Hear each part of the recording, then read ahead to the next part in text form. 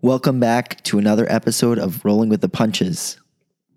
I know it's been a little bit longer than our typical wait for a new episode, but this one is totally worth the wait. I must say that this episode, maybe more than any other episode that I've recorded, has really given me more insight and taught me more than I've learned from any other episode. It has floored me, the complexities and the layers that exist in this topic, and I'm so happy to share this interview with you. Our guest for this episode chose to be anonymous, perhaps for reasons that you'll understand when you listen to the episode. However, he did want to make sure that people still reach out to him and get in touch with him if they'd like to speak to him. So if anyone would like to be connected with our speaker, feel free to send an email to rollingwiththepunchespodcast@gmail.com, and Blaine Nether, I will put you guys in touch. Additionally, this was our guest's first time sharing his story, and so you may hear some of the emotion in his delivery. Anytime someone comes in and shares a story for the first time, there's a certain element of courage that is there. So I want to once again thank our guest for coming on and sharing his story with us. In this episode, we have partnered with From Adoptee. FromAdoptee.com is a website that is creating a support group for From Adoptees to be able to connect with one another, provide support for one another, and really share a shared experience with each other and be there for one another within the From community. So to find out the work that they're doing, look them up at FromAdoptee.com, and I will post the ways to reach them in the show notes. Additionally, there is a From Adoptee WhatsApp group, which also you can access by emailing FromAdoptee@gmail.com. This WhatsApp group is designed for other adoptees in the From community to be able to connect and network with one another, and is an amazing support for the Orthodox community. After conducting this interview and doing a little bit of research on adoption in general, I really became emotionally attached to this topic and recognizing so much of the emotional complexities that exist. And I would love to do more episodes on stories of adoption, both from adoptees, as well as I would really love to interview parents, adopted parents, and understand their perspective of what it's like to raise an adopted child and what that whole process is like. So if you or somebody you know has a story from the perspective of an adopted parent, please reach out to us at rollingwiththepunchespodcast@gmail.com. We would love to have you on to be able to share your perspective as well. As always, we love getting your emails and feedback and reading your reviews and continuing to grow this podcast. So please, if you enjoy this episode or think that somebody else could benefit from it, please share it with them and help spread our work. Please leave a review, comment, spread, and share. Do all the things that you can to help expand our mission here, as we really do hope to reach more and more people. Lastly, there was a little bit of a delay on the Zoom interview. This took place across countries, so I did work my best to try and edit the episode to make it as smooth as possible. I also inserted a couple of questions that I had after that were done through voice notes, so just bear in mind that.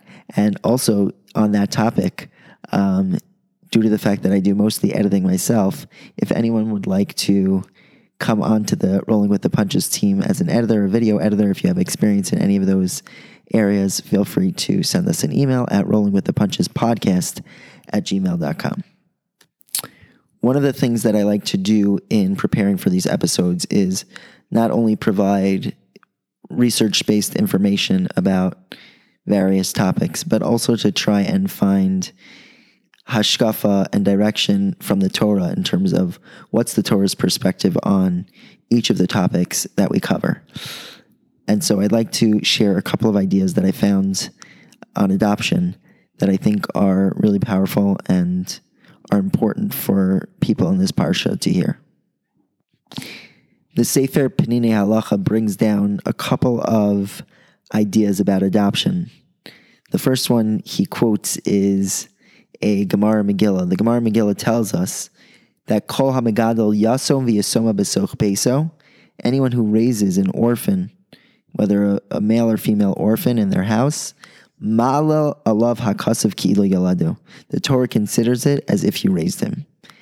And the Mefarshim explain that it's not specifically just referring to a Yasom, someone who lost a parent or their parents passed away, but included in this is also a child that has parents, but he doesn't know them, or they weren't able to take care of him, right? That is the same as a Yasom. They're treated like a Yasom, and therefore someone who takes care of that child, it's viewed as if they themselves gave birth to them. Some of the poskim, mainly the Chachma Shlomo, actually takes this idea so far as to say that a couple that raises an adopted child can actually be mekayim the mitzvah of pru uravu, right? And that is actually the meaning of the Gemara where it says malalav akasav kidli yolado. There's a certain element of parenthood, right? And obviously you'll hear from our interview and you'll hear from all the stories you know how important that relationship is, that parent relationship to the child, even if it's not a biological relationship, but it certainly is a parent-child relationship. And lastly, just for people to understand what a great zchus it is, there is a medrash in Shemos Rabbah that says that HaKadosh Baruch Hu has a special otzer, a special treasure house that's filled with the reward for tzaddikim. And specifically in that otzer, there's a special treasure house, otzer miyuchad, lamatan schar lamagadim liyasomim b'veisam. There's a special treasure house with the most special reward, specifically given to those who raise yasomim, who raise, again, children that do not have parents that are there to look out for them.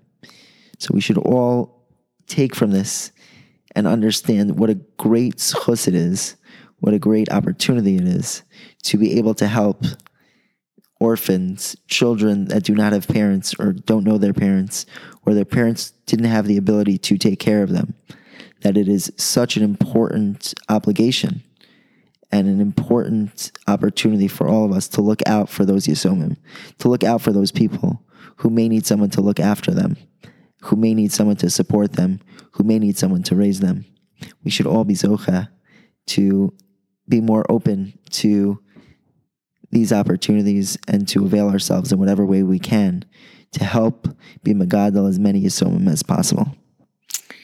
When I covered the topic of Balei Tshuva, I did an introduction on the life story of Rabbi Akiva, who was a Baal Tshuva. He started off as someone who was known to hate the Torah and despise the Torah, and obviously became one of the greatest Tanaim that we know. And so too in every challenge, we should look to the Torah to find a figure, a character who could provide us inspiration in dealing with a specific nisayon. And of course, the figure that comes to mind when it comes to adoption is the great Amora Abaya. Abaya's story is an absolute chizuk and should give so much strength and encouragement to any person that feels like they have an unfair start in life, or that they're in situations that are much more difficult than anyone else's. And Abaya, his legacy is, he is one of the most quoted Amoraim in all of the Gemara. There's not a single Masechta where Abaya's name isn't mentioned. And he has about roughly over 1,000 memras in all of Shas. Now, Abaya was an individual who never saw his parents. His father died before he was born, and his mother died, as the Gemara in Kedushin says, that Abaya's mother died in childbirth. So what happened to Abaya? He was adopted by his uncle, Rabba Bar Nachmani, and his uncle raised him and took care of him and provided him with the education that he needed. And his uncle also made sure that he had a mother figure, a wise and compassionate nursemaid that took care of him. And it's this nursemaid who did her utmost to try and help out Abaya and make sure that he lived the life of Torah. And Abaya viewed this nursemaid as his mother. And many times in the Gemara, Abaya says that my mother taught me this. Amra li aim. And he was always referring to not his biological mother, not the mother that gave birth to him, but this nursemaid who taught him so many different ideas and lessons in life that allowed him to succeed. Many of the Rishonim actually debate and dispute what was Abaya's real name. Abaya is an unusual name. In fact, sometimes in the Gemara he's called Nachmani. So there are different explanations given. Some say that although his real name was Abaya, his uncle Rabbah, who named him, called him Nachmani after Rabbah's own father. Others say that his actual name was Nachmani, but Rabbah wanted to call him something else because he didn't want to call his adopted child after his father, so instead he called him Abaya. And others say that Abaya is actually an acronym, Rashi Tevos, for Asher B'cha Yerucham Yasom, which means that it's in you that the orphan finds mercy, or others say it's the acronym of Av Hashem, that he had no biological father that he had a relationship with. His father was a Kadosh Baruch Hu. His father was the Rabbanu Shalom. And of course, how important this idea is for every Yasom to know, for every adopted child to know, whether they question who really is my father. Every child, every human being, every Yid needs to know that we all have a father. We all have a father who loves us and cares us, and that is our Av Hashem. One of the most famous machlokas in between Abaya and Rava, who Abaya often argued with, is the sugya in Bava Metzia about Yesh Shalom Midas. And Abaya's life epitomized his shita here, where he said, Yesh Shalom Midas, lo hava yesh. Right? There's no such thing as giving up. And Abaya's life, in the clearest of ways, symbolizes this idea of lo hava yesh, that there's no such thing as giving up. When Abaya was very young, he was very, very poor, and he suffered from a variety of different physical ailments. And later on in his life, he was wealthy. He owned many things. He owned many fields. He was influential. He was the exact opposite of what any person would have assumed his life would have come to. It is my hope and my bracha that all listening can gain the chizuk that Abaya's life shows us. That lo hava yesh, that there's no such thing as giving up, and that no matter how difficult someone's life seems, there's the ability to persevere, and there's a strength inside of us that Hashem wants to see us tap into, and to make Hashem as proud as we possibly can. May we be zocha that there's no more tsar in all of Klal Yisrael, that there's no more Yisomim, and that everyone in Klal Yisrael is taken care of and feels like they are living in a safe and stable environment. I hope you guys enjoy. Oh, you're so tall, dark, and handsome, my grandmother said to me. So being a teenager, I made a joke. And I said, Ima and Abba aren't tall, so I must be adopted. I was like completely joking. Apparently I made jokes like this before, and basically my sister-in-law started freaking out. I didn't know why she was freaking out. Adoption is not just about finding children for families. It's about finding families for children. Prior to this interview, I thought I knew all I needed to know about adoption. This interview, perhaps more than any other I've done previously, has taught me about how complex and layered the world of adoption could be. Around 140,000 children are adopted by American families each year. 62% of adoptions take place within a month of the birth of a child. Experts estimate that between 1 and 2 million couples are waiting to adopt a child. Every year there are about 1.3 million abortions, and only 4% of women with unwanted pregnancies place their children through adoption. There are over 100,000 foster children eligible for and waiting to be adopted. The average age of a waiting child is 7.5 years old, and 29% of them will spend at least 3 years in foster care, waiting to be adopted. Adoptees can experience a wide range of emotions related to their adoption. Many report a close relationship with their adoptive families, and they feel as if they always belonged. Some say that they feel grateful to their adopted parents for their life they provided them. On the other hand, many adopted children and adults share challenges with their identity formation or feelings of abandonment related to their being adopted. They may feel as if they don't truly fit in with their adoptive families and may wonder what their life would be like if they hadn't been adopted. Similarly, many adoptees who are raised in closed adoptions desire to find and meet their birth families. Others, however, find that they have no interest in doing so, and they're happy with the familial relationships that they have. Some adoptees have negative views of adoption, often as the result of trauma or other negative experiences. A small number of adoptees even advocate against adoption entirely. Aside from the plethora of emotional challenges that come along with adoption, there are also a number of halachic challenges that present themselves. In this episode, we will hear all about these details and more from a courageous young man who has been on a journey of discovering who he is, despite not always knowing where he came from. Welcome to Rolling with the Punches, the podcast where we speak with individuals who have overcome adversity in order to learn about their experiences and provide support to those who are facing similar challenges. We hope you enjoy. It's an absolute honor and pleasure to have with us an amazing individual who I've gotten to speak to a little bit. He will be anonymous for this episode, but we are going to be speaking about his lived experience as an adopted child. Welcome to the show. Thank you. Great to be here. Okay, awesome. So maybe even before we kind of get into your story, maybe you can just provide for our audience. I know we discussed it a little bit. What went into your decision, of coming on to share your story, and also we had discussed a little bit about doing it either anonymously or not. What came into that ultimate decision, which we totally respect and understand. So for sure, there was no question I wanted to come on and share. In terms of coming on anonymous, the story is a little bit, it's a hard story, and it's a little bit definitely sensitive for my family. So, meaning for my parents, for my brother. So out of respect to them and, not wanting to get this too in their face, just figured to take the name off it.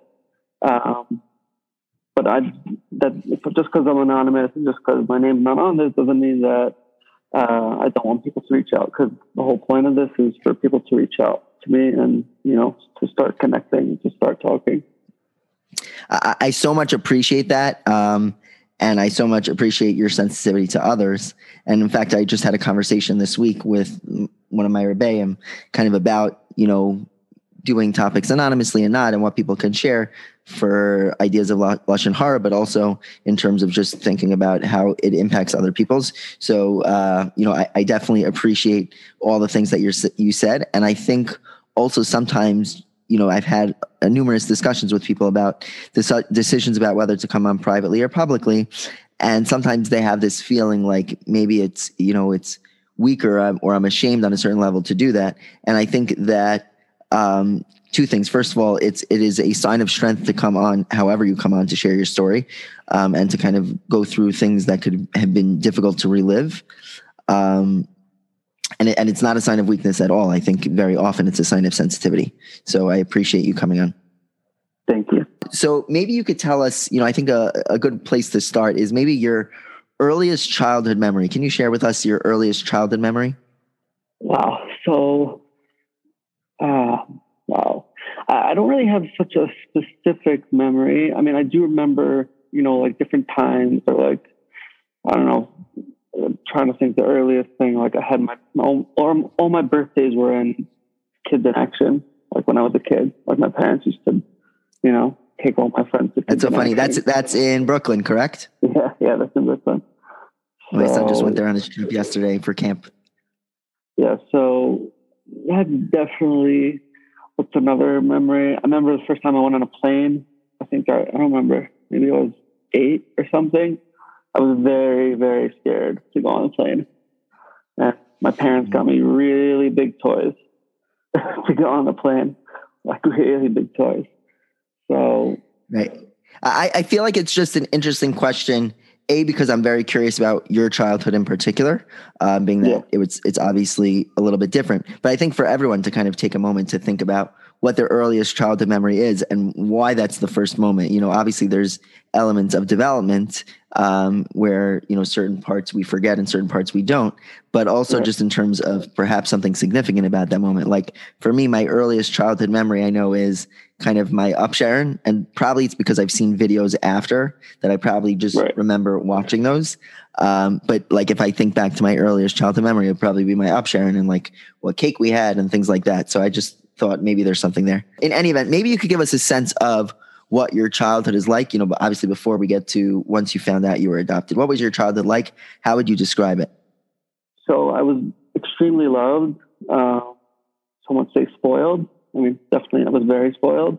My parents, treat like they spoiled me rotten. Also, I have one brother who's 12 years older than me, but being that we were so far apart in age, by the time I was like 11, 12, he was basically already out of the house. So my childhood definitely had an element of like an only child. Interesting. Okay, got you. How many years would you have spent together with your older brother? So he was like 12 when I was adopted. And I mean, he was like out of the house already at like 18, 19, 20, Do you have any memories of the two of you together? Like almost kind of being able to see that interplay kind of between you and your parents? Not really such clear memories. I do have pictures, but I don't really remember it so much. Maybe one visiting day. That would be like a good memory of us like all together. Was your brother a biological child of your parents? Yeah, so he was a biological son of theirs. Okay, gotcha. And I mean, this is a hard question to answer, but do you feel like you ever treated differently as a child, or maybe differently than your brother was? And maybe do you attribute that to the fact that you were adopted? Right. So, I mean, there's two separate questions in there. I'm answer the second one first because I think that's more related to what we're talking about. But I was definitely treated way different than my brother. That's a big dynamic in our family. Like I was the spoiled one, and I was like the quiet one. I was the easier one. My brother was a little bit not like that. So I think also because of the temperament and also because of the adoption, like the adopted kid is like a chosen one, like this is the son we were waiting for all these years. So there's definitely an element of both the temperament and also being like the gift. Right. It's interesting, because I'm thinking like, every child is a gift, and very often parents wait for their biological child also. But I do hear what you're saying, meaning about, perhaps an adopted kid, meaning a greater level of achrayus. Like we didn't have to kind of make this decision. And because we did, we want to maybe even feel like a little bit more responsible kind of to provide as much, care and sensitivity as opposed to any sense of pain. Right. Yeah, I definitely agree. I hear that. Like almost the thought I'm thinking of is like, if we watch like someone else's infant, like we're a lot more careful, like no one touch the baby, no one come near here, when it's our own child, like you give it to the other child to hold, like he gets a scratch. Okay. We'll lick the wound. Yeah. So that is an interesting dynamic. Maybe you can give us a couple more like concrete examples, maybe that you and your brother perhaps even like fleshed out in terms of how your childhood, how you were treated differently. I mean, I know there's one big difference that I'm thinking about now. My brother he would admit to this, but meaning my brother came to Israel also for his gap year. And he wanted to stay also. And my parents didn't let him. They wanted him to come home. And I ended up staying for a very long time. I mean, after a few years, they weren't too happy either. But for the first initial 2-3 years, you know, they were good with it. I don't know if that's the difference you were looking for. I don't know what I'm looking for, you know, kind of just exploring with you. What about like today? Meaning you're 27, you're married, you have 2 kids. We'll get to that. And your brother, I'm assuming, is also married? Yeah, he's married. Yeah. And he has children as well? Yeah. Are there differences that you notice today that are different? Meaning whether it's how your parents interact with the grandkids, or just even in daily interactions. Do you think that there's a difference? Now, again, I know that there are a lot of factors that can affect or impact how parents interact based on temperament and other things like you pointed out.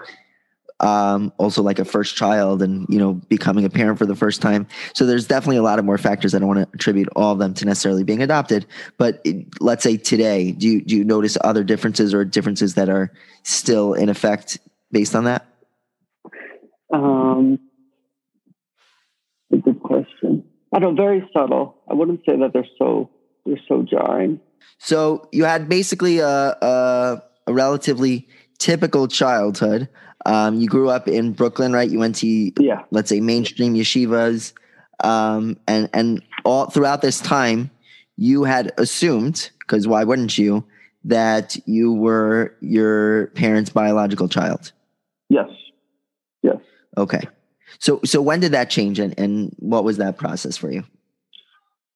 So that changed in the summer, the end of 11th grade. June 10th, 2011, 2010, I don't know, 2010, 2011.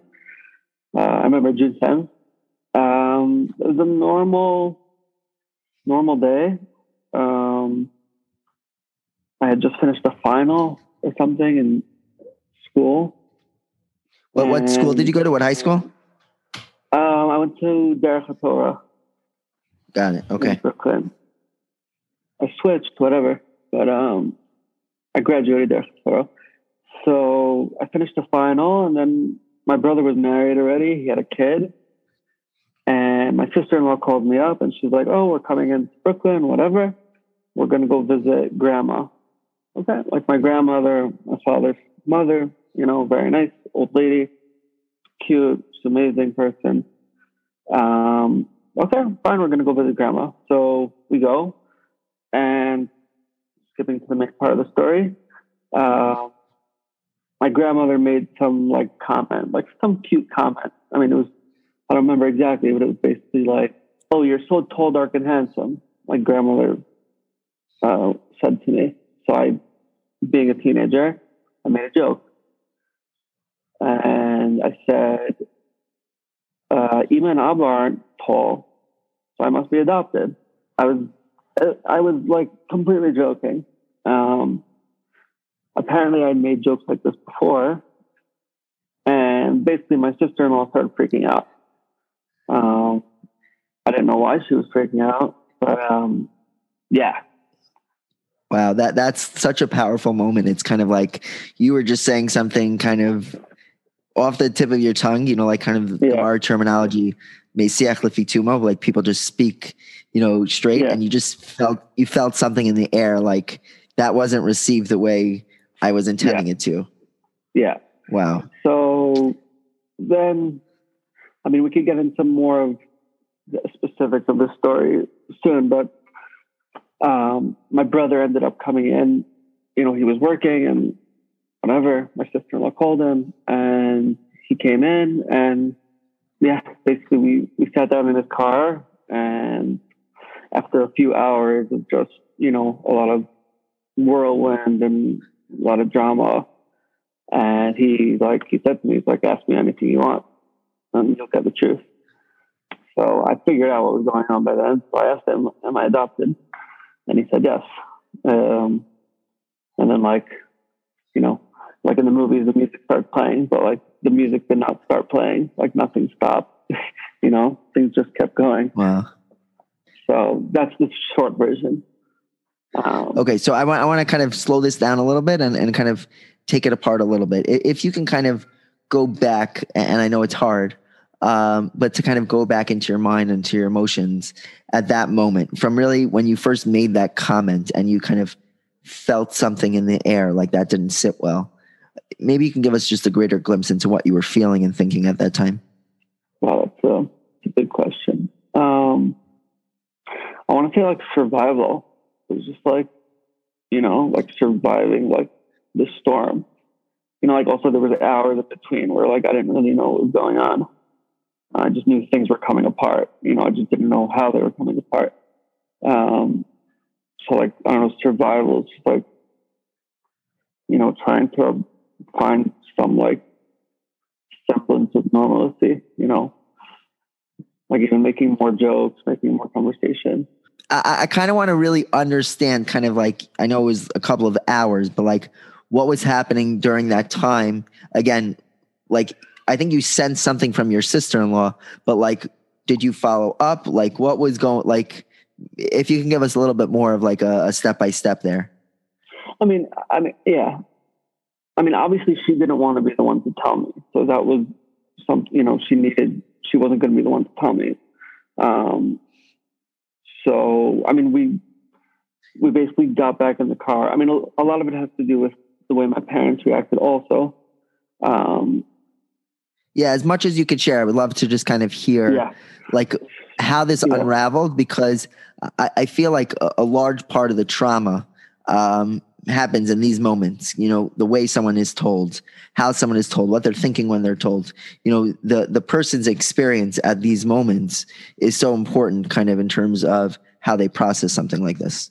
Yeah. So it's actually funny. So basically we got back, like we left my grandmother, I don't know, whatever, we said goodbye. I don't remember everything so clearly, but I think she took me to a music store. I played drums. She took me to a music store and like she bought me drumsticks. Like trying to like, make it all better. All right. For slipping up on a secret she wasn't supposed to share. Yeah. So also like I was also, this is a lot of the dynamic of what happened after that, but I was trying to like, be there for her at the same time because I knew she was also going through something. So I was joking and, I was scared. I think I even said to her, like, was I born a girl or something? Like, that's like some weird thought that I had in my head, like for my whole childhood, like I was born a girl or something. I don't know. So. Right. And then this was before that was in fashion, that question. Yeah, exactly. And then, so with like me taking care of the situation and, me trying to, figure out what was going on. I was definitely very scared. I was very scared.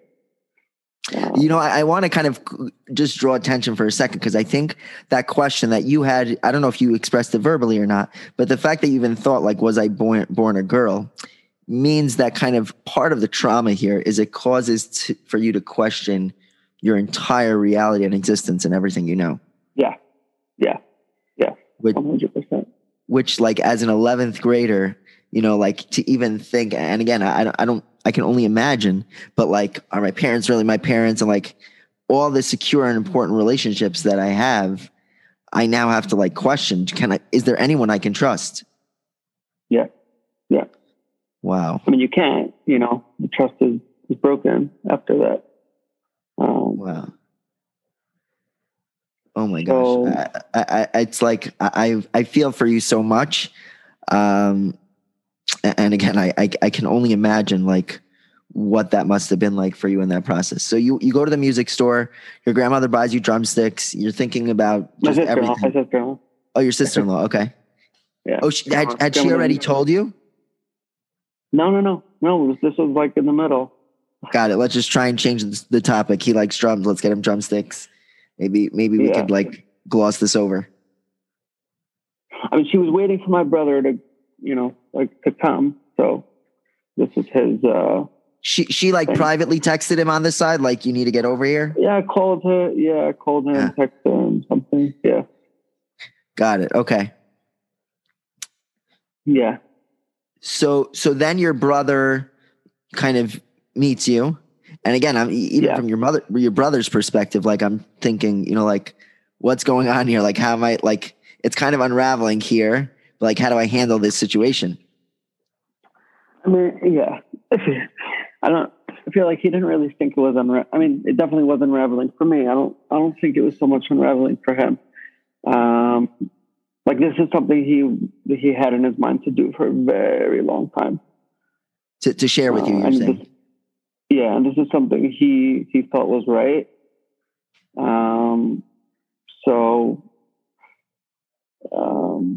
Yeah. Kind of, I was the overseeing, which is kind of a lot of the story. Take me through that conversation with your brother. It wasn't like much of a conversation.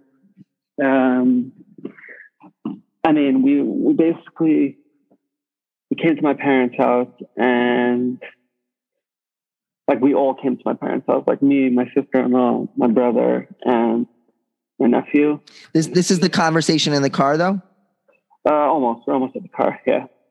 Okay. So we got to my house and there was no one there. There was no one in my house.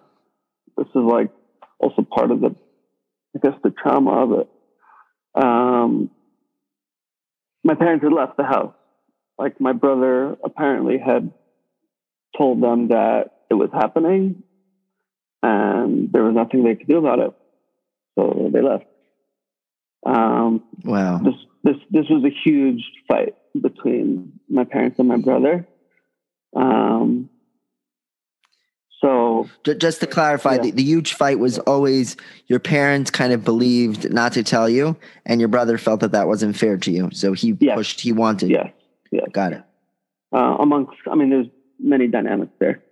But that was one of the main ones. So we went back into the car and we had that like small, trying to remember it, hard to think back. It was pretty much a very short conversation. Like, ask me anything you want. I'll tell you the truth. Am I adopted? Yes. And then I kept moving with the questions. Like, like who's my birth parents? Like, why'd they give me up? Like what? Like just those types of questions. And then my father came home. So I want to slow down that conversation for a second. So when you asked, am I adopted? This is the first time you are hearing it directly. No questions asked. This is kind of the reality. Did that change anything for you? Because I know you were questioning it before and you were kind of like thinking about it, but to hear it very clearly. It changed. It changed. Like I was saying before, like music is cued, in the movie. Like this is the bombshell. I was not expecting that. Wow. So it's interesting because you went straight to kind of like, what's the next question? Like who are my adopted parents? Like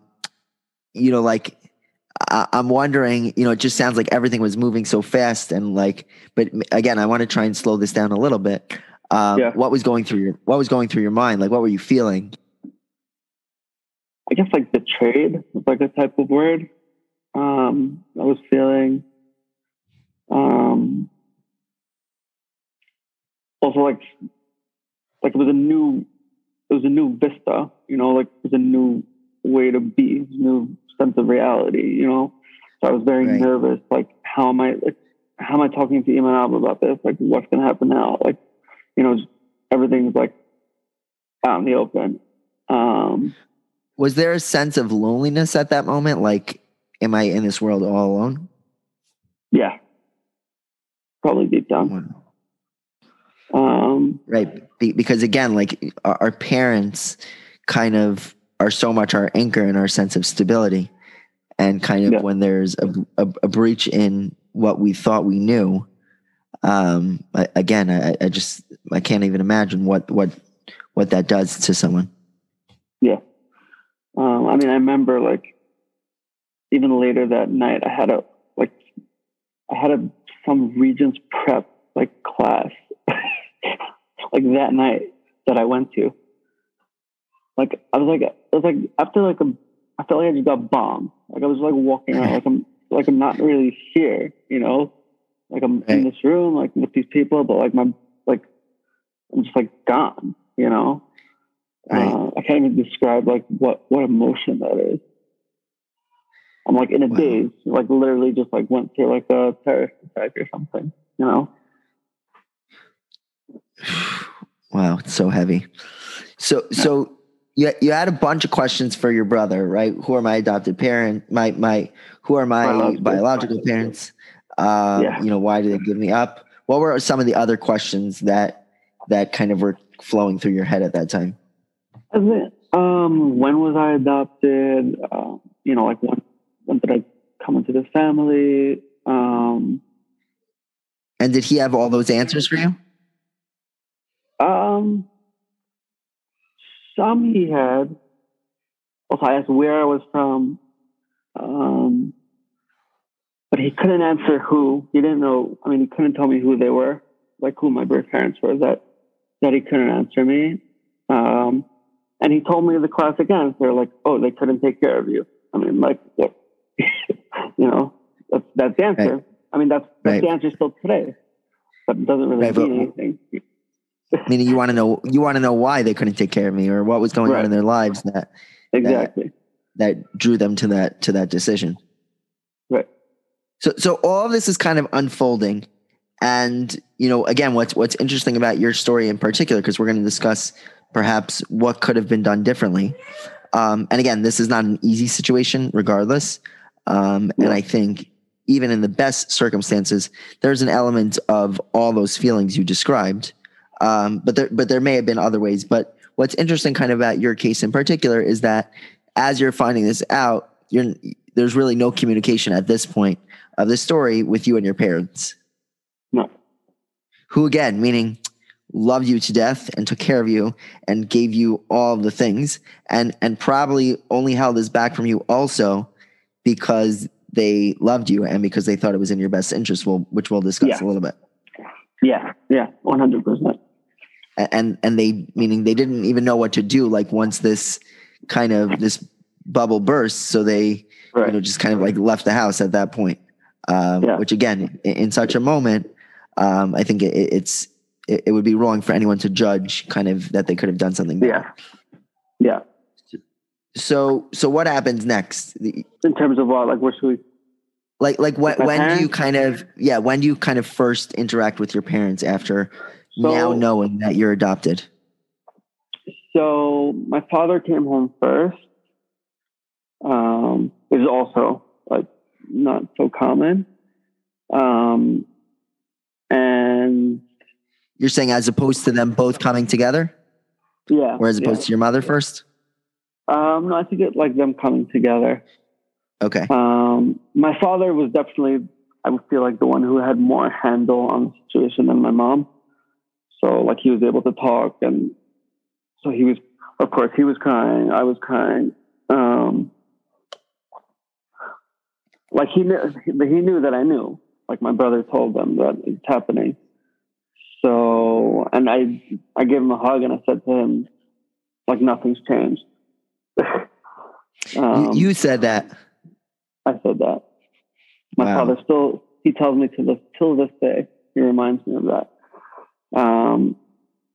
You know, we could talk about almost like you were trying to comfort him in that moment. Yeah, exactly. Wow. That's a whole nother podcast, you know, like everything's changed, but nothing's changed. Like it's a whole, yeah. And then my mom came and she was like, you know, it was kind of scary for me. Like she wasn't really talking to me. It was very like, you know, I just became like a big source of her pain, you know. She was really the one who didn't want me to know. Like she was, right. She wanted me to be her kid. And then whatever, the specifics don't really matter 100%, but there was a bit of a fight, even within that hour or hour and a half, between my brother and my parents, and my brother left and I'm home. Was that like, how could you have done this? You know, like you kind of messed it all up? Me or him? No, meaning that I'm assuming that was more or less the details of the fight. Like your parents were upset at your brother for kind of sharing this. Yeah. I don't even remember what it was. I don't remember what the words were, honestly. Yeah, it took. I mean, it's still that was another trauma on the trauma. And you know what's interesting is that I think that this story in a way is so instructive. And again, I'm so sorry for your experience. Yeah. And again, I also want to frame that I don't think that there's a way where it's not painful. Yeah. And I don't think that there's a way that it's not traumatic on some level. But there are certain things kind of like as I'm listening that maybe could have been done differently or avoided in the time. And again, not to judge, but I think more to instruct others, 100%. You know, should they be in a situation like this? Yeah. 100%. Like what's the worst that could happen? You know, here's the worst that could happen. Yeah. Now I want to kind of, only because I want to try and get into your parents' mind for a second. It's so interesting that you offered the nothing has changed, which almost in a way sounds like a request, you know, like that I hope nothing has changed because you almost needed that. And that would be, I think, probably the best thing for a parent to say to a child. You know, in this scenario, kind of when they're breaking that news, that this doesn't change anything. And all the things that you felt before that made you feel secure, safe, you know, and comfortable living in this world are not changing because we're not your biological parents. We're still your parents. Yeah. Did you get any of that in this moment? Yeah, I think my father definitely, he definitely said that. I mean, I don't think I was able to hear it. You know, I was definitely angry and definitely very confused at the time. So, you know, one of the things that's interesting is in traumatic events, specifically like a single event trauma, which this may be a little bit more complex because it kind of impacts everything, but this particular moment, you know, there's talk about the day after, right? You know, like kind of when you have to kind of deal with the reality that took place. Yeah. And I'm so curious what that process was like for you of like, okay, this big bombshell took place. And like you even pointed out, you had like a Regents exam or review like that night. And I can't even imagine where your mind was, but it probably wasn't in AP Bio or whatever it is. No. What was it like kind of continuing to move on despite knowing that, you know, your world is completely different? So, I mean, a few things, like, I mean, this is true for, I guess, the next year, the last year of high school. I had very close friends. So, you know, that was a big help. You know, my friend lived like 5 blocks away from me. So that was my second home. We played music together. So that was also like our outlet for things. And in terms of the next day, I mean, I don't remember, you know, everything, but like I came to Shachris the next morning and my Shiva, and my friend goes over to the principal, like, and tells him, like, you need to speak to, like, now. So that was the beginning of a very good relationship. I don't even remember what we spoke about, but, you know, just processing what had happened. And, you know, one of the things I'm thinking right now is that, and maybe you can kind of give me insight into this, is that friends are probably the greatest support in this type of scenario, because whether you're adopted or not, that doesn't impact kind of your relationship with your friends. Yeah. It definitely does tie to your relationship with your family, because are these really my family? Family is someone that I'm connected to biologically, at least the way we assume it based on, you know, the way the world runs. But friends has nothing to do with the fact that, okay, so you're not this and this person's child. I still like you and I still became friendly with you because of the school you went to and the qualities that you have and the way we kind of interact with each other. So as you're saying this, like I see that friends could be such a support in this process and in this trauma. Yeah, 100%. 100%. And also through the music. The music was also a very big thing, you know. Especially as a drummer, you know, there's a lot of tension that one could release through that instrument. Yeah. Any other instrument would probably break, but yeah, that is true. One of the things that this brings to mind, I don't know if you've ever seen The Truman Show. I've never seen it, but I've heard of it. I've heard of it. I'm assuming the analogy has been made before, but like, again, The Truman Show, I think, is basically this person's living his life, and really it's a bigger reality TV show. Yeah. I don't really remember, but I think that's the basic plot of it. And then ultimately he kind of like realizes that everything in his life was kind of not true or not real. And again, those same thoughts that I would imagine are running through his mind are kind of, in the real life version here taking place. And again, I'm so happy to hear that your friends were able to be a support through that process. So let's perhaps kind of give, an instructive lens here. First of all, I kind of want to argue in favor of your parents because, I had discussed this with you. I actually do believe in my heart of hearts, and this may be controversial, but I believe that it is the best thing for parents who are adopting a child to perhaps not have their child ever know that they adopted them. The only reason why I would disagree with doing that is because ultimately, or you can't guarantee that won't blow up. Right. But if one could guarantee that they would never know, and again, this is at least what I'm thinking just from, my mere own feelings. If someone could never know, again, true, it may not feel so authentic and things like that, but ultimately it spares this trauma of, again, feeling like my whole world is fake or reality and having to grapple with that. Again, however, I would likely instruct every single parent that they need to tell their child and how to do that because you can't control that. And it's not worth the risk of doing that. Would you agree with that feeling?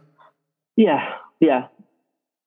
I mean, the reality is you can't control it. So the reality is you have to tell the kid. So. Right. And again, meaning no parent should take this as, it really is the best thing for them not to know. Meaning it's certainly far less traumatic if someone never finds out. However, because you can't control that, the risk of not telling is too great and the trauma is far worse, that you kind of need to take the lesser of the two evils as opposed to kind of gambling on a child's security. Right.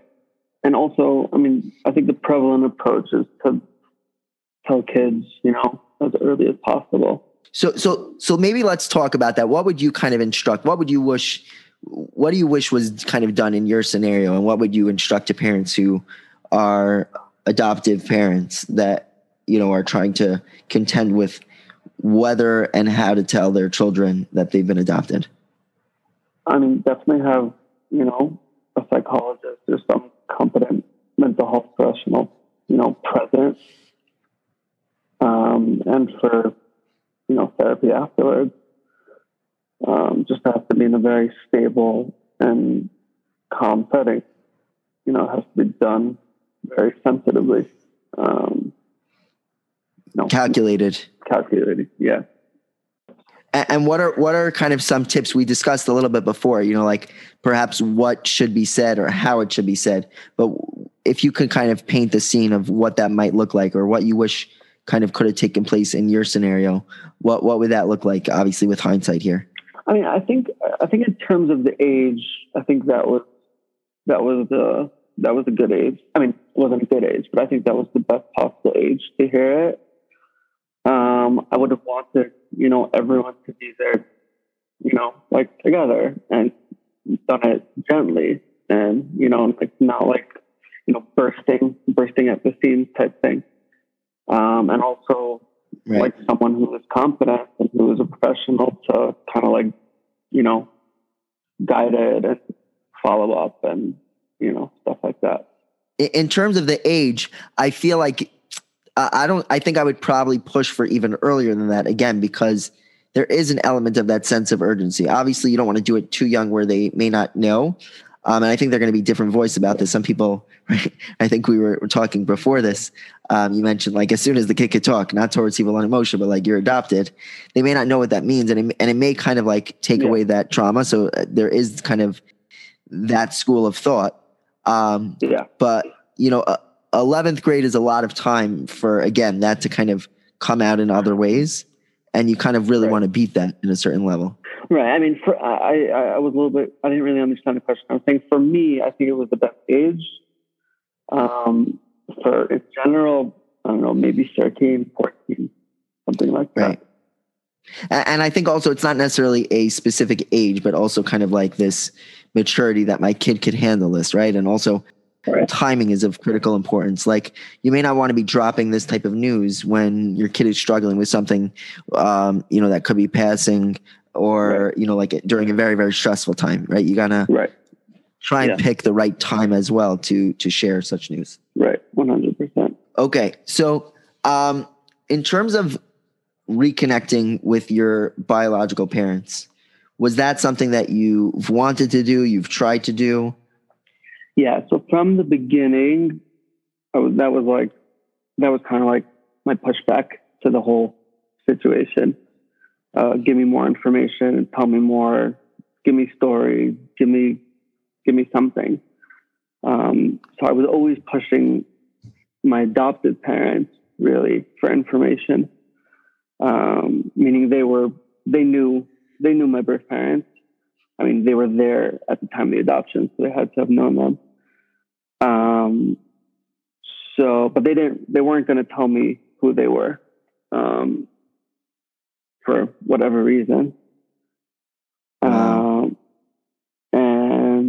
But yeah, I was pushing for information. Like I told my father to, send them letters. So you had asked, who are they and things like that. And your parents, they just said like, no, we can't give that to you. Yeah. I mean, they told me like where they live and, Is that something that they initially asked the biological parents? Like, do you want to one day be reconnected? Why did your parents choose to say, no, we're not kind of giving you that information? And also, what was your reaction to that? Did that infuriate you? It didn't really infuriate me. I think they were, they were nervous that I was going to go and like live with them, go to their house, like knock on their door. Like they didn't live far from where I was. I grew up in Brooklyn. They lived in Manhattan. Wow. So I think they were just nervous about that. So what information did they give you? Did they say like why they had you adopted? Same like mental issues.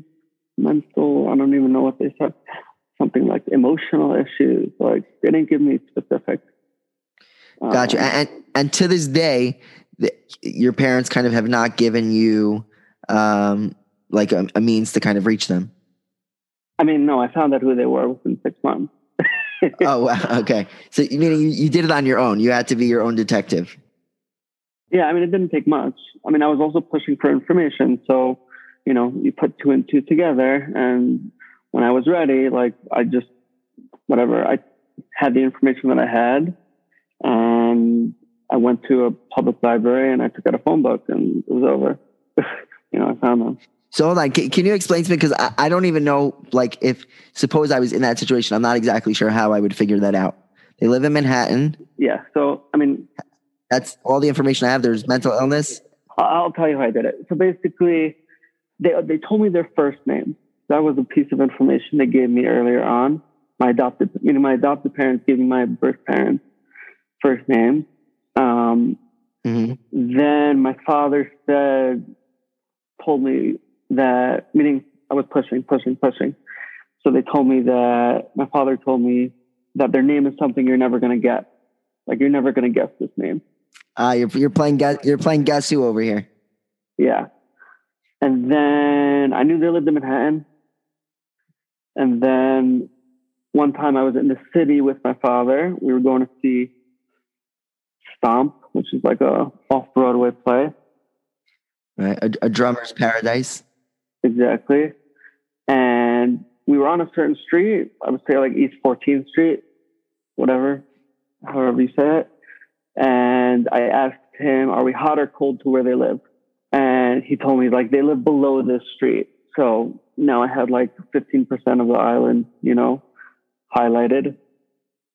And Meaning, and throughout kind of like throughout that 6 month period, you're kind of like badgering like every here and there, like to try and okay, got it. And then the main thing that broke the straw that broke the camel's back was my mother. She slipped, meaning I was pushing and pushing and pushing, and we were talking about it by dinner, and then she let half the last name slip. Wow. At dinner. So once I had all those pieces of information, I went to the library, took out a phone book, plugged in the first name, plugged in the half of the last name, and then looked at the address, and wow, and that was it. Wow. And I told my father. I mean, I was thinking, should I keep it from my adopted parents? Should I tell them? And I figured, like, I just, I made the decision, like, I don't want to keep secrets, and I'm going to tell my parents. Right. And I told my father, and he's like, I thought you would have found it already. I'm surprised you only found it now. What took you so long? Yeah. I mean, I wasn't ready. I did it at my own pace. That was also a big thing. Wow. Well, so now you have their information. You have their number. So do you reconnect with them? Yeah. And also we were sending letters, meaning I was sending letters through my father also those first 6 months. Oh, okay. Wow. But then after I figured out who they were, then I just started sending the letters by myself. So, wow. So the letters were, I felt I didn't want to push too much with them because I didn't know what I was dealing with, Do you still have those letters? Yes, I do. Wow. Yeah. There weren't so many. So can you give me a sense of that first letter that you're writing? Because I just, again, like that to me, it sounds like the most, like going to be the most raw, emotional, or, like difficult one to put together because there's so much uncertainty. Meaning the first thing I asked my father for, meaning even before I found out who they were, was for a picture. So I got a picture pretty early on of my birth father. Is there a resemblance? Yeah. Yeah. Who do you look like? Yeah. I look like my mom, like splitting image. Wow. Yeah. And in terms of the letters, I'm trying to remember what the first one, I think the first one was about music. Meaning, because I was telling them I'm a drummer and whatever, etc. So the one thing that he wrote that was he said, my first ambition since I was a child was to be a drummer, was to play the drum. And he never learned, but he has a snare drum in his house and he plays it like, however the music moves him. So that was that was big. That's eerie. That's eerie. That was a big deal. Yeah. It's also like meaning just like this element of nature, nurture, like all of that is, it's wow. So did you write meaning did you break the news, like, hi, this is your son? I think my father did. So you didn't have to address that in your first letter, you're saying? I don't think so. I mean, I'm sure my birth parents were a little confused because there was contact towards the beginning of my life, and then meaning not between me and my birth parents, between my adopted parents and my birth parents. Right. There was some sort of arrangement to pictures or whatever, and then pictures stopped.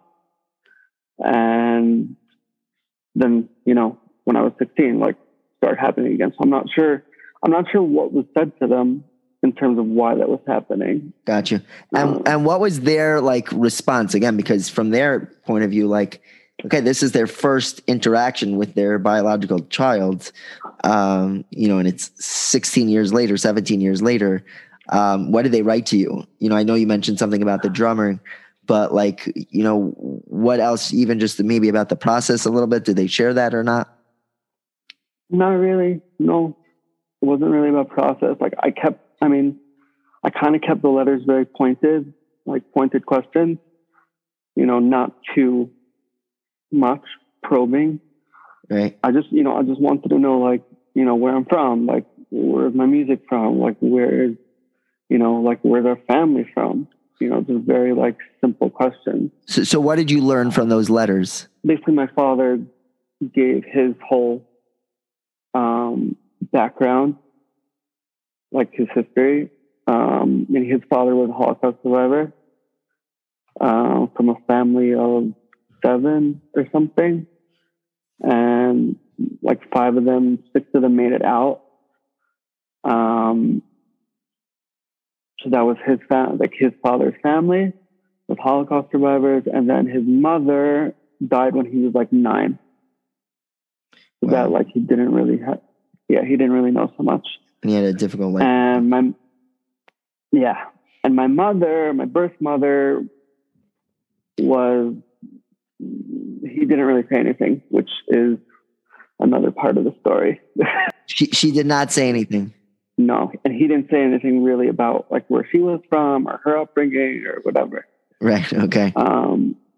I think she said like she played music or something. I don't know. So we're gonna kind of get to that and why that's important soon. Did you ever meet your biological parents? So no.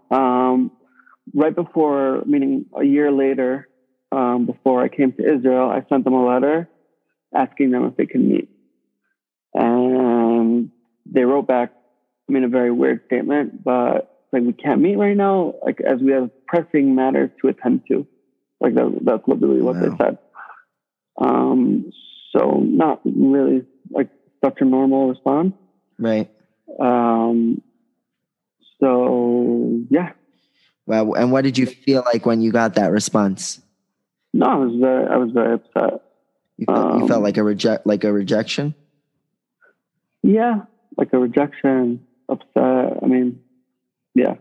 There's so many elements here that, again, there's so many components here that I'm thinking about and just how difficult, this process is and was for you and kind of what you've been through. Like it's a zchus to be able to speak to you, but like just what you're offering here is powerful. And for me, it's so unique because I've never heard this perspective before ever in my life of what the ins and outs are. And I hope my, the listeners as well, like are gaining just from understanding what this lived experience is like and the hoops you had to jump through, the emotional hoops, that are so critical to kind of like your sense of identity. Also, I feel like most adoptees' stories are like this. Right. I know. Like, again, I'm just like literally like jaw dropped just because I've never heard an experience like this before. And again, I don't like other experiences I've heard of or heard about, but like all these details, I don't think I've ever even thought about that, someone would go through something like this. Yeah. So where do kind of things stand with you and your biological parents? Like after that message, are you still in contact with them? Do you still have a hope of connecting with them? Did you let them know about getting married and things like that? I mean, I could jump to like the most recent part of the story because that really answers that question.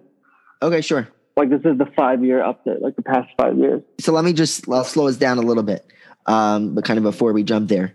So maybe you can tell me, first of all, I'm curious about how your relationships changed after that. Let's say specifically with your parents, or your brother. Did those relationships change? Was there always this elephant in the room, this tension, or were you able to get back to a place of stability, normalcy, your new normal? I mean, there was definitely an elephant, but we're kind of talking about the elephant, like my mother's like, I never wanted you to know. And I'm like, I needed to know this. And she's like, you were never supposed to know. Like that was kind of the elephant. Like things didn't really change so much with that. Right. But even that conversation, I'm so happy to hear that kind of like, there was finally like this expression of the reason why we didn't tell you and I didn't want you to know is because I never wanted there to be a doubt of how much I love you and how much I care about you. Yeah. Yeah. 100%. Because I think that there is healing behind that, regardless of kind of what you've gone through, to know that my parents did this because they were trying to protect me and give me the best things that they could, that life has to offer, reinforces that idea that I do have stability and I do have people that care about me and I do have people I can rely on. Yeah. I mean, definitely at that point, though, it was hard to understand. But now I definitely see that, you know, in retrospect. So that was with your mom.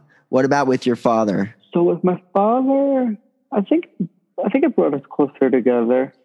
I mean, you know, also this made me more rebellious, but I think it also brought us closer together. Was there like a stage of rebellion after, you know, because like I could do whatever I want anyway, you know, like nothing matters anymore? Yeah. You know, not, I didn't really push like, oh, like, you know, I could do whatever I want now, but maybe a little bit, but not so much. But just like more angst. Again, probably just that feeling of like insecurity, you know, like, so that's going to push us to do things and behave differently when we kind of just don't feel as settled as we did before. You told me, and I wasn't even aware of this kind of before we started this interview, that you're married with 2 kids, Kanai Nahara. I'm always so interested about kind of how unique challenges play a role in the dating process. Maybe you could tell me a little bit about that. So I feel like, I mean, I don't really have so much insight on that question about the dating. Just because my shidduch process, Baruch Hashem, was very easy.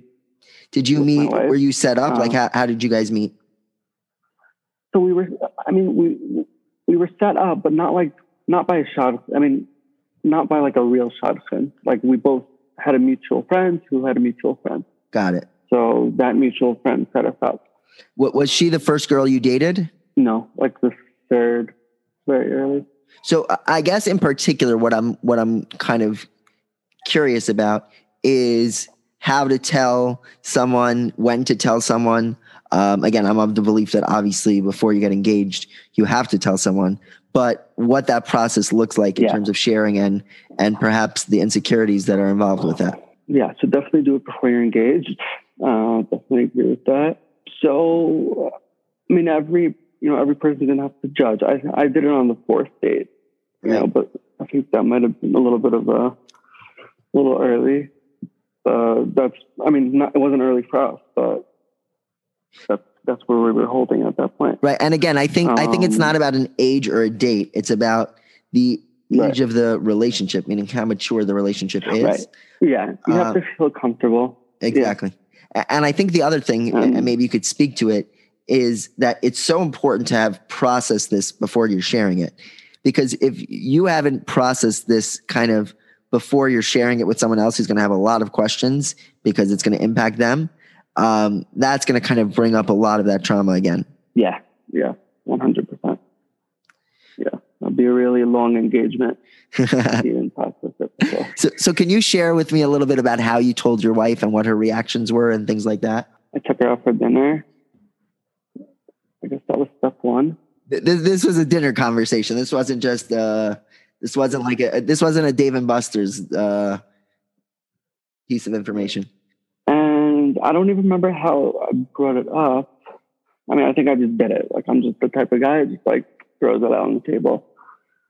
So, and then, you know, the sharing just was more mutual, you know, like her asking me questions and, you know, getting more into it. And then, you know, her telling me something about, I forgot what it was, but it was definitely like a mutual type of sharing, you know, and she wasn't freaked out.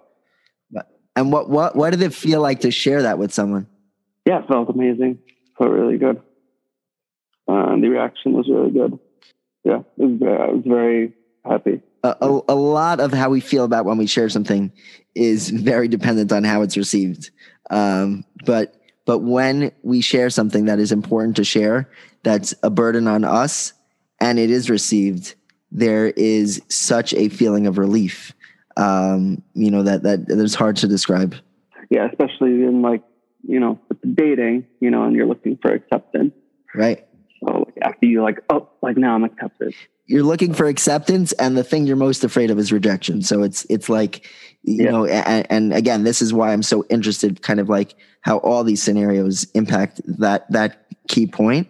But again, like it's so nice to hear that was something that was accepted for you. And I'm sure the sense of relief that came with that is, you know, just beyond words. Yeah. Yeah. So your kids are young. Have you told your kids? Yeah. Have you told your kids yet? They're 4 and 2. If it's okay to share that. I have not told him yet. I mean, maybe when he was like a baby, but he's not going to remember that. Right. So, Right. You whispered when he was 8 days old. So yeah. Just that you could say you told him. Yeah. What are your thoughts about sharing that with him? So I feel like if there's a right place and if there's a right time, I mean, I don't think he needs to know before he's 15. You know, I don't think so, unless something changes. I don't know. And also meaning there's more of a sense of security. It's obviously not as traumatic news to know that. Yeah. Right. Because you're a real person and you are who you are. Right. It's just that you don't necessarily know your story. Okay. So let's kind of go back to what you were going to say with kind of your, you know, where the story speeds up, especially kind of with your interactions with your biological parents. So, I mean, on the letter that we spoke about before I came to Israel, meaning like them saying they couldn't meet and whatever else was in that letter. I mean, not like I didn't know this at the time, but that was the last letter I was going to ever get from him. Once I found out their name, like I knew the whole family, like just based on internet searches and whatever. Did you know, do you have other siblings? No, I don't. Okay. Do you know who your aunts and uncles are, like things like that? So yeah, I really have one uncle and one aunt. The uncle, whatever, he died before I was born. Mm-hmm. Meaning my birth father's brother. That's a whole nother story. And my birth mother has a sister who I'm now in touch with. Got it. So the last letter where you said, I'm going to Israel and I'd like to meet, and your father wrote back, yeah, you know, I can't, there's something pressing at that moment, was the last letter you received. Yeah. And you mentioned that it's the last letter you will have ever received. How do you know that? Did he pass away? He did. I mean, I'll get a little bit into the details. So around 3 years ago, Erev Rosh Hashanah, I sent an email to a cousin, meaning my birth father's first cousin or something. I don't know. I was always feeling pushed and, you know, to like do something like that, you know, not to necessarily contact my birth father directly, but, you know, try to come from the side. So I sent him an email and I get an email back from Erev Rosh Hashanah, like, oh, like your father passed away like 2-3 years ago. Wow. Like meaning while I was in Israel, like, you know, 5-6 years to me being in Israel, he had passed away. So whatever. I sat Shiva for a half hour in my apartment and yeah. Wow. And that, so I do want to kind of discuss at the end, you know, some of the halachic questions, and one of them was sitting Shiva. The only reason why you sat Shiva for half an hour is because it happened years ago, but otherwise you've sat a full Shiva, correct? Yes. If I would have found out the day of or the day after, I would have sat a full Shiva, full 12 months. Yeah. And it's so interesting because, first of all, like, I'm so sorry for your loss, and I'm wondering kind of what that type of loss is like when you didn't really know someone at all. But also, I probably for other people who may know, you know, like I'm wondering what that Shiva would have even been like for a week if you never knew your father. Yeah. Who comes to visit and like, what do you share? Yeah. Yeah. It would have been pretty awkward. The only answer to that question, I feel, is like, yes, you know? Yeah. What about that? So can you maybe take me in a little bit of what was that loss like for you? And even sitting Shiva for a half hour, like what did you feel at that moment? I was definitely shocked. You know, I definitely thought I was going to meet him. You know, I thought I was going to have that opportunity. So that was very hard. It's almost like what you were mourning was that ability to meet him, because that was really all you had. Yeah. And do you say Kaddish for him? Like how does that work? Yeah, on the yard site. Yeah. Wow. And what about your biological mother? Yeah. So that's kind of the next part of the story. meaning now I'm going to try and take it a little into the mental illness aspect and the mental issues. Okay. And, they couldn't take care of me. Got it. And even before we get there, just in terms of like, did you reach out? Did they know about your milestones, like your wedding? That was actually a question I wanted to ask you, about your wedding, like what's going on in your mind? Your adoptive parents, did they walk you down the chuppah? Yeah. My adoptive parents walked me down. Yeah. A wedding itself is such an emotional experience, but I'm wondering if this kind of impacted your experience in any way. Yeah. Wow. This is why I should have kept a diary. This recording will be your diary in some level, where people can look back and, and see that, because this is, your first podcast appearance, to hear kind of like your first reflections of what you remember. Yeah. I don't think I even reached out to them when I got married, which is like, I think that was like kind of odd. Well, you did receive a message that said, like, we can't meet. And it's, like almost like this sense of rejection a little bit. So maybe it was too scary. What about them finding out that you had kids? Did that happen? No. Okay. So now we'll go back to your mother, just to kind of get at that edge. So, really it's the continuation of after finding out that my birth father died, I got really hyped up. I got really I wanted to push very hard. Like, I need to find my mother. I need to find out what's going on. I need to find my mother. I need answers. So I got in contact with the funeral home, whatever, I don't know, whatever you call it. I don't know. They call it chapels. I think they call it chapels also for in religious, Jewish circles. Right. Okay. And very nice lady picked up the phone. Yeah, I remember him, whatever. And I'm like, oh, who's on the file? Who's the contact?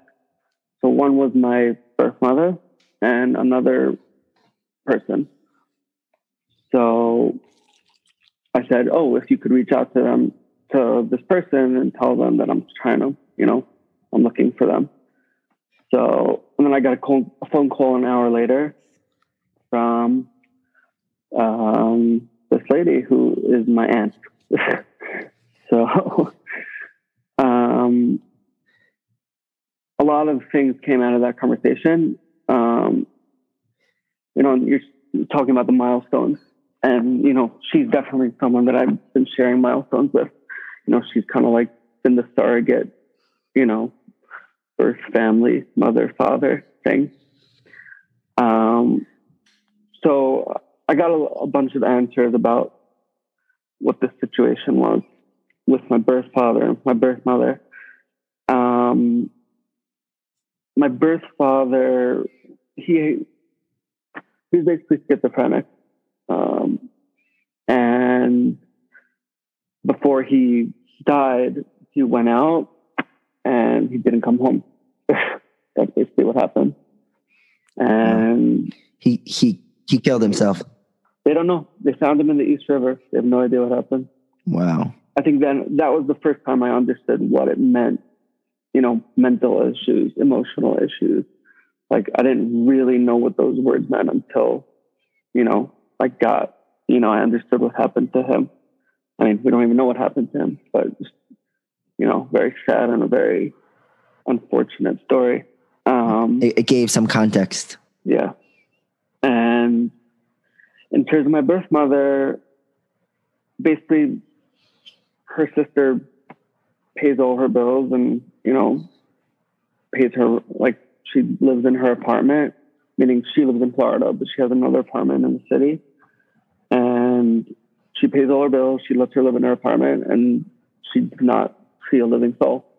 She does not come out of the apartment. She does not talk to anybody. And, she has her own emotional, mental package. Prior to your birth father dying? Yes. Wow. Yes. This was, why part of the reason why they gave me up, probably the main reason. Wow. And what was it like to hear that?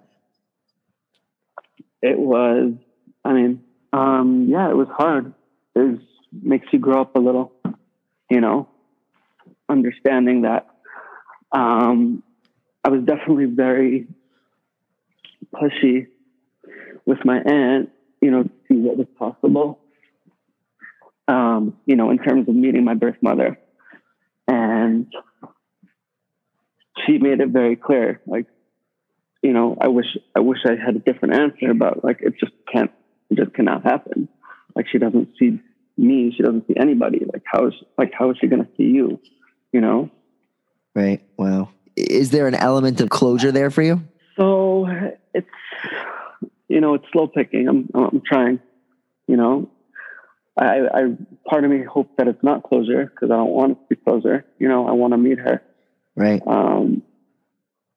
But on the other hand, getting a little bit clearer, what I'm saying? Right. And what about your aunt? Have you been in touch with her? Have you met her? We haven't met yet. That was kind of due to like COVID and the world shutting down. But we're in touch, like email. Meaning, I guess my question is, what do you kind of want to take place? If you could write the script, what would kind of give you a sense of closure, or what do you think would make you feel better in this situation in terms of how close you are with your biological family? I mean, I just one point of closure that I did get. I was actually able to go to my birth father's kever. Wow. Actually, when I was in America just now, and for Pesach. So, I mean, I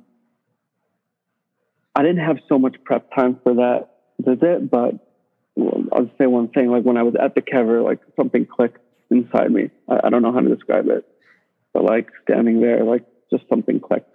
Like, it says father, husband, like it says father. Right. And that's, that you were the one who made him a father. Yeah. Wow. Yeah. When you say clicked, does that mean like clicked in terms of closure, or clicked in terms of like, I now have this picture somewhat, like the piece of the puzzle has been completed? And maybe that's the same thing. Yeah. Both. I would say both. Wow. Yeah. This is part of my, like, this was always, before, this is like one of the first tangible meetings, right. Sadly. Wow. And I would definitely want to meet my aunt. Just not sure when, And what is that? What is it that you want kind of from that relationship? Is it that you want to have a connection with them, or you want to get more of a sense of your parents through her? Yeah. So I think it's more of getting a sense of my parents through her. Definitely. Right. Like videos or things like that. Yeah. She's even sent me pictures, and also just, hearing how they grew up, just hearing this, email, like, you can't tell so many stories over email. You know what I'm saying? Like, just to sit down, and like, they had the same parents. Meaning, I mean, this is another big stage in the whole story, but they were both adopted. My birth mother and this aunt were both adopted. But they themselves were biological siblings. No, we're not. No, they weren't. Oh, wow. Yeah. Okay. That's the whole. Right. So this is a topic I did want to discuss with you. Maybe kind of like we'll kind of close with these questions, which is kind of the area of halacha in general and potential halachic issues that can come up with adoption. Yeah. Can we go there? Yeah. 100%. Okay, awesome. So it's interesting. I was having a conversation with my Rebbe yesterday about this, just to try and get a sense, because I was not sure. Like, I had seen in some places that it's better to adopt a Jewish child, and then in other places I've seen that it's better to adopt a non-Jewish child. And the way my Rebbe phrased it, but let me know if you have anything to add, is that when there's a certainty that the child is Jewish, and you can kind of trace back the family of heritage, the yichus, so then it's much better for the child to be Jewish. However, if the issue becomes that sometimes it's unclear, and so when you adopt a non-Jewish child, then you could do a conversion, and there's no issue of mamzeris or things like that that could, impact the lineage. That's my basic assessment. Is there anything that you wanted to add on that? No, that's pretty much. I mean, those cases are there's a lot of cases in between those two. You know what I'm saying? No. Can you give an example? No, meaning you don't always know the yichus. That's A. Right. That's also, whatever adoption you're doing, you need to have a Rav who's, guiding you and helping you. That's all, there's a lot of halachas, mamzeris and all these different things. Right. And also gerus. Gerus is also a huge thing. And then, So these are definitely topics I hope to like kind of cover in and of themselves. But I guess if I can kind of ask it, I don't know the best way to ask it, meaning is that the way that someone is Jewish is that their mother's Jewish, right? Now, because it's kind of so unclear about who your biological mother is, and what her kind of background is, how did that impact your Jewishness and what processes had to go for you? Yeah. So once I told my Rebbe that, when was this? He said we need to do gerus. This was like 3-4 years ago, like even after I was married. Wow. After married. So he said you have to do gerus l'chumra. And it's based on a tshuva of Rav Moshe. So, he's describing how the adoption agencies in New York, how they would, tell the people who were looking to adopt that the kid was Jewish, just to, sweeten the deal. You're saying for Jewish parents? Yeah, Jewish parents looking to adopt a Jewish child. He said that the organizations that were around in his time would just tell them that the kid is Jewish, even though they weren't. Get the sale. Yeah, and I'm pretty sure that the adoption agency he was referring to was the mother that my mother came from. I'm pretty sure. Wow. They lived in the same building, actually. They lived in the same building. Moshe Feinstein and my birth mother grew up they were in the same building in the Lower East Side. Wow. So I'm pretty sure that, So it is very possible, and Baruch Hashem, you're 100% Jewish today, but that you weren't, let's say, more than 3 years ago. Yeah, it could have been. I mean, it's pretty crazy because my birth father, like, they're all Holocaust survivors, Right, but you're not your mother's side. Yeah. Right. Wow. We don't know. We don't know. Right. You don't know that. Wow. That's a big deal. Yeah. I mean, I didn't really think about it. I just kind of did it. Right. Because I didn't really want to think about it. Right. Like, I'm Jewish, like, I'm just getting this over with. And, right. I think I had my smicha at that point even. Or I was in the middle of getting my smicha or something like that. Right. Well, again, at this point, there really is no difference. And it's, it's Baruch Hashem, Klal Yisrael's gain. And again, it doesn't really make a difference prior, but that is just, again, I think just another detail of this experience for you. Yeah. So what happens in a gerus l'chumra? I'm not familiar with the process. So they do hatafas dam, which, Okay, I'll just describe just for the listeners, right? They take a little bit of blood, like area of the bris milah, right? Just in case the addition. Yeah. And you obviously had a bris milah, when you were 8 years old, because you were in a fully from home. I think it was more like 6 weeks or something. Yeah. Do they ask, like, do you want to, or because it's l'chumra, I mean, you don't really have that option? What do you mean? So I know in certain elements of, let's say they knew for sure that someone was not Jewish, and they kind of, at the age of 13, they'll offer them to convert, but they have to, halachically are required. Give them a choice. Yeah. But I'm assuming when it's l'chumra, they don't do that. Yeah. I don't think they did. No, they didn't. I don't think they did that. Got you. So that meaning all it is hatafas dabris and what you go into the mikvah? Yeah, you go into the mikvah, yeah. And is there like a bracha, or because it's a suffix, you don't do a bracha? No, you don't do a bracha, but they say something to you when you're in the mikvah. Wow. Whatever mitzvah, yeah. And what were you feeling kind of like throughout this process? Again, to me, this is just another layer, and not everyone has this experience, obviously, because, there's a better sense of tracking. This is avoided. But meaning, what was this experience like for you emotionally? Like I said before, I didn't really think about it too much. It, definitely wasn't so geschmack, Right. wasn't so comfortable, wasn't so nice. Right. It wasn't so spiritual for me. I mean, I wish it was more, but right. I mean, I don't know if this is helpful or not, but like that rededication almost in a level, like, not that we know what gives HaKadosh Baruch Hu Nachas Ruach 100%, but I can imagine that just with everything you've gone through, and that ability to say, this is kind of what I want, and this is, I'm already a rabbi, and kind of that opportunity to rededicate ourselves, which all of us need to do at different points in our lives. But this was in a very tangible way where you were sacrificing your body, and you were sacrificing your mind, and you were sacrificing every element of your body. And I can only imagine the nachas ruach that gives the Ribono Shel Olam. Yeah, no, I appreciate that. Yeah. Wow. Yes. Okay, this has been such a heavy episode. There are a couple more questions that I wanted to address, and then we'll wrap up. So we mentioned sitting Shiva. Originally, the way I wanted to discuss it was really the reverse, meaning you said you sat Shiva for your biological parents, but I'm wondering, for your adoptive parents, they should live till 120. So, I mean, actually, my adopted mother actually passed away 2 years ago. So I have some experience in that also. So first of all, I'm so sorry about your loss. And again, any loss is difficult.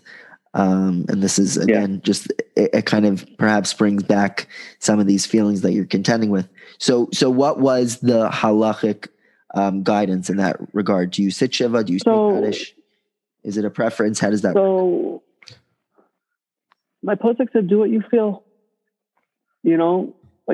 I felt everything. I felt like she was my mother, and I sat Shiva, I said Kaddish, Kol Kriya, I did everything.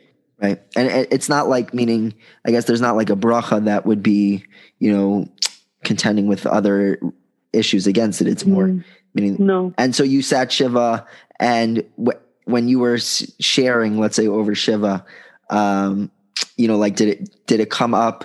Did you share, and she even adopted me, those types of things? Like, how did that background kind of play out? I don't think I spoke about it so much. I think I focused more on her life. Also because people didn't really know. Some people knew.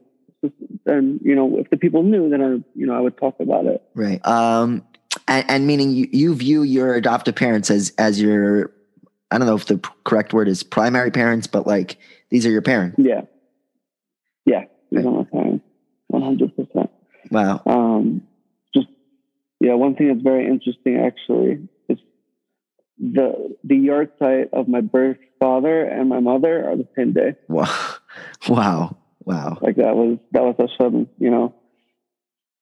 telling me something, right. That is I don't know what that means, but it's like when you're looking for signs, you'll see them coming up in a few weeks. Both of them, Neshama Sh'av and Aliyah. What about the halachos of Negia and Yichud?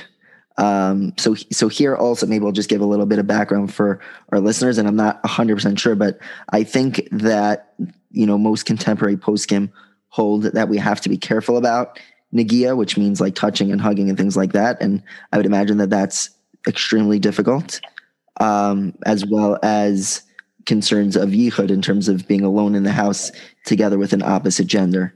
Do you want to, is there anything, am I off base? And also I'm just curious kind of how that's navigated, because I would imagine that that's incredibly challenging, both emotionally and practically, in terms of, this is my mother and this is who I treat as my mother, but can I give her a hug and be in the house alone with her? So, I mean, I don't know if we were more of a modern Orthodox family, but this was not an issue, I mean, my parents did not, this was not an issue. Also because I didn't know. So, right. And I'm pretty sure there's an opinion who holds that if the kid is with the parents from when he's time of baby, that he can be Mako.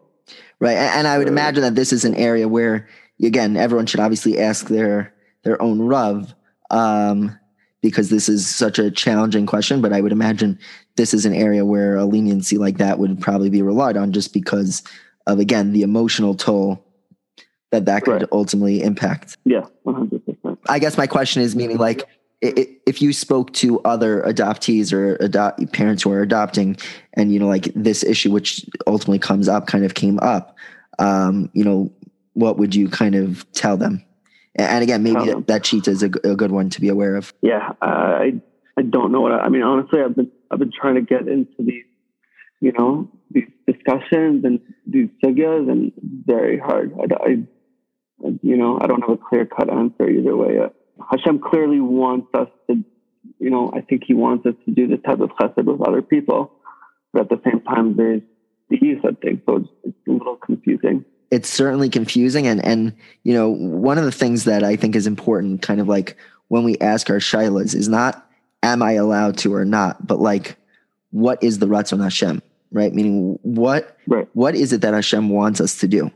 And sometimes it's not clear because you have real competing values that are true values in Yiddishkeit, right? Meaning this idea of, Gidrei Arayas, and then at the same time showing love and compassion. It's very, very tricky and hard, and you really need the proper guidance when these issues come up. Yeah. Someone who really understands both halacha as well as human nature and sensitivity and, one's emotional and social well-being to be able to guide through this process. Yeah, 100%. But I know that opinion. I know that there's an opinion like that. Right. Okay. So I'm happy to hear that, and maybe you can send it to me after. I would love to read it. For sure. And what about getting called up to the Torah? Things like that. I know, like by Ksuba, things like that. So, meaning in your sense, there's another kind of variable of the Gerus L'Chumra that's involved. But even in let's say a scenario where that wasn't the case, so you have a biological father and then you have an adoptive father. So I'm curious kind of how that played out in your case. Do you go by Ben Avraham or by some of the other names? And then also kind of what's done in other scenarios. So I was called up by my adoptive father's name. So yeah, I don't know. I've seen things that are to be made clear, but I'm not sure. That's something I haven't looked into so well. Right, and again, that's it kind of goes back exactly to that other point that we just mentioned, which is like it can't just be, oh, this is what it is. You have to kind of factor everything in and all of what that means to contend with this issue properly. I mean, the ksuba definitely had to be. It said there's a very different wording that was like barely noticeable. Which was done of your biological father? No, it was. They said no. They called me. They said I'm called this and this name. They didn't say this and this name. They said it's called this and this name. Gotcha. So even though the Gerus took afterwards, that's probably already like, this is also just fascinating in terms of the halachic element. That's enough, meaning because this is what your name is. This is what you're called by. Yeah. Wow. Yeah. And what about for other people, like just in other scenarios that you may be aware of? I don't know. I'm really not so aware. Right. After, trying to find more adoptees. Right. Wow. Okay. Also, two questions that I forgot to ask. Number one was in terms of your adopted parents, kind of like what was the reason for them choosing to go ahead and adopt. That's number one. And then the other thing, just because it was like so crazy, the whole idea with the gerus after you were already married. Did you have to do a kedushin again? Meaning, did you have to, get remarried, so to speak, as part of that, after the gerus? Yeah. As for the first question, my parents had, second child infertility. So, they went through a 7-year process after my brother, and they came to adopt me. And the second question, we did something like just very simple type of kedushin. Like, she didn't even need to be there. She just like We had to be on the phone, and then I had to give her a gift, and there had to be 2 witnesses. That was it. Just a Kenyan Sudar in front of 2 witnesses. First of all, thank you so much for your time. And I know, like, because this was kind of your first time telling over the story, you know, I may have kind of gone to places or pushed you in places that you've not gone before or considered. And first of all, I hope I didn't push in any of the wrong ways or was insensitive. And also thank you so much for sharing and opening up with us. No, it was great. Thank you. Okay, so let's kind of go to our wrap-up questions, which I ask all my guests. What would you say are some of the misconceptions people have about living as an adopted child? You had a happy life. You had parents who loved you. Like, get over it. Like, we didn't even get it, you know? Like, what's the big deal? What's the big deal? What's the big deal? Get over it. Yeah, that is a huge thing. Meaning you have parents who love you, and they're giving you everything you need, and they're here to support you, and they treat you as if you were a child. Like, what is the big deal? Yeah, why rock the boat? Why do you need to find your birth parents? Like, all those types of feelings. Wow. You know, why do you need to explore this? I mean, the prevalent view in the adoption community is that when the adoption happens, it's a trauma. So, like, you can't overlook trauma. Like, you have to, you know, face it at some point. Face it, process it, and kind of come at peace with it. Right. Wow. Yeah. I mean, I think, especially in the Jewish community, pushing stuff under the rug is a thing that we're pretty good at. So that's like the sentiment that I've gotten, even from other adoptees. I've gotten that, like, you know, also, like, I feel like it also comes from a place of, like, it's hopeless. Like, what are you trying to gain? Like, what are you trying to gain with your birth parents? Like, you're trying to make up for, like, years and years of lost relationships. But I think, you know, there is a value for the adoptee to go and, you know, make his own path and find his own way and, you know, try to find his parents. And also there's again, a lot of identity with where you come from. And so part of understanding who we are, you know, I could understand that human tendency to want to, in order to understand who I am, I need to know where I come from. Yeah. Yeah. Wow. Yeah. What would you say is the hardest part of your challenge? Maybe a most difficult moment, or just something that you currently still have to live with? So, a few things. Even growing up, I was very prone to anxiety. Very prone. And it's something that I'm still dealing with every single day. I think the adoption story and finding out that I was adopted definitely made things worse. You know? Right. Because I kind of feel like I'm always ready for the worst thing to happen, you know? So being always ready for the worst thing to happen, it's like, you know, like every day, it's not really the best place to be in. You know, like you're always expecting the worst, you know, the worst probability. Meaning the way almost like the trauma has impacted your anxiety is something you contend with. What would you say you've learned from your challenge? What has it taught you about life? I mean, it just made me a more open person. I say to people that, like, you know, one of the main catalysts for me coming to Israel was finding out that I was adopted. Meaning my life was penetrated in a way that, like, you know, doesn't happen to most people. And, you know, I felt like if Hashem could do like this, something like this to me, like there must be like something going on. Like these things just don't happen to people. So it made me more mature, more, you know, able to listen and able to relate to people. You were thrown into a world where you had to mature. And so you're kind of forced to be years ahead of maybe where you otherwise would have been. Yeah, 100%. What can people do to help someone who's going through this challenge, whether it's adoptive parents or an adopted child? And one of the things that I really love that I learned from this episode is how important a role friends play because of that security and stability that they can give someone who's been adopted. But maybe other things that we haven't thought of yet. I think one of the main things is to just let the adoptee, I mean, even for adopted parents, let the adoptee describe his experience, like him or her. Let them describe their experience and validate and just be open to hearing it. Don't come in judging, just come in curious and come in trying to understand. Right. And also don't try and kind of like brush it away, right? Meaning like, let's not talk about that. Yeah. It's, this is something we should avoid talking about. It might be a lot healthier to allow the person to describe how they feel about their experiences and confront it. Yeah. And also, and don't think you're always going to understand it, Right. That's also a good point. Don't think you know what they're saying and then, I know this, so now I can solve your problem. Right. Like, that's probably not the case. Wow.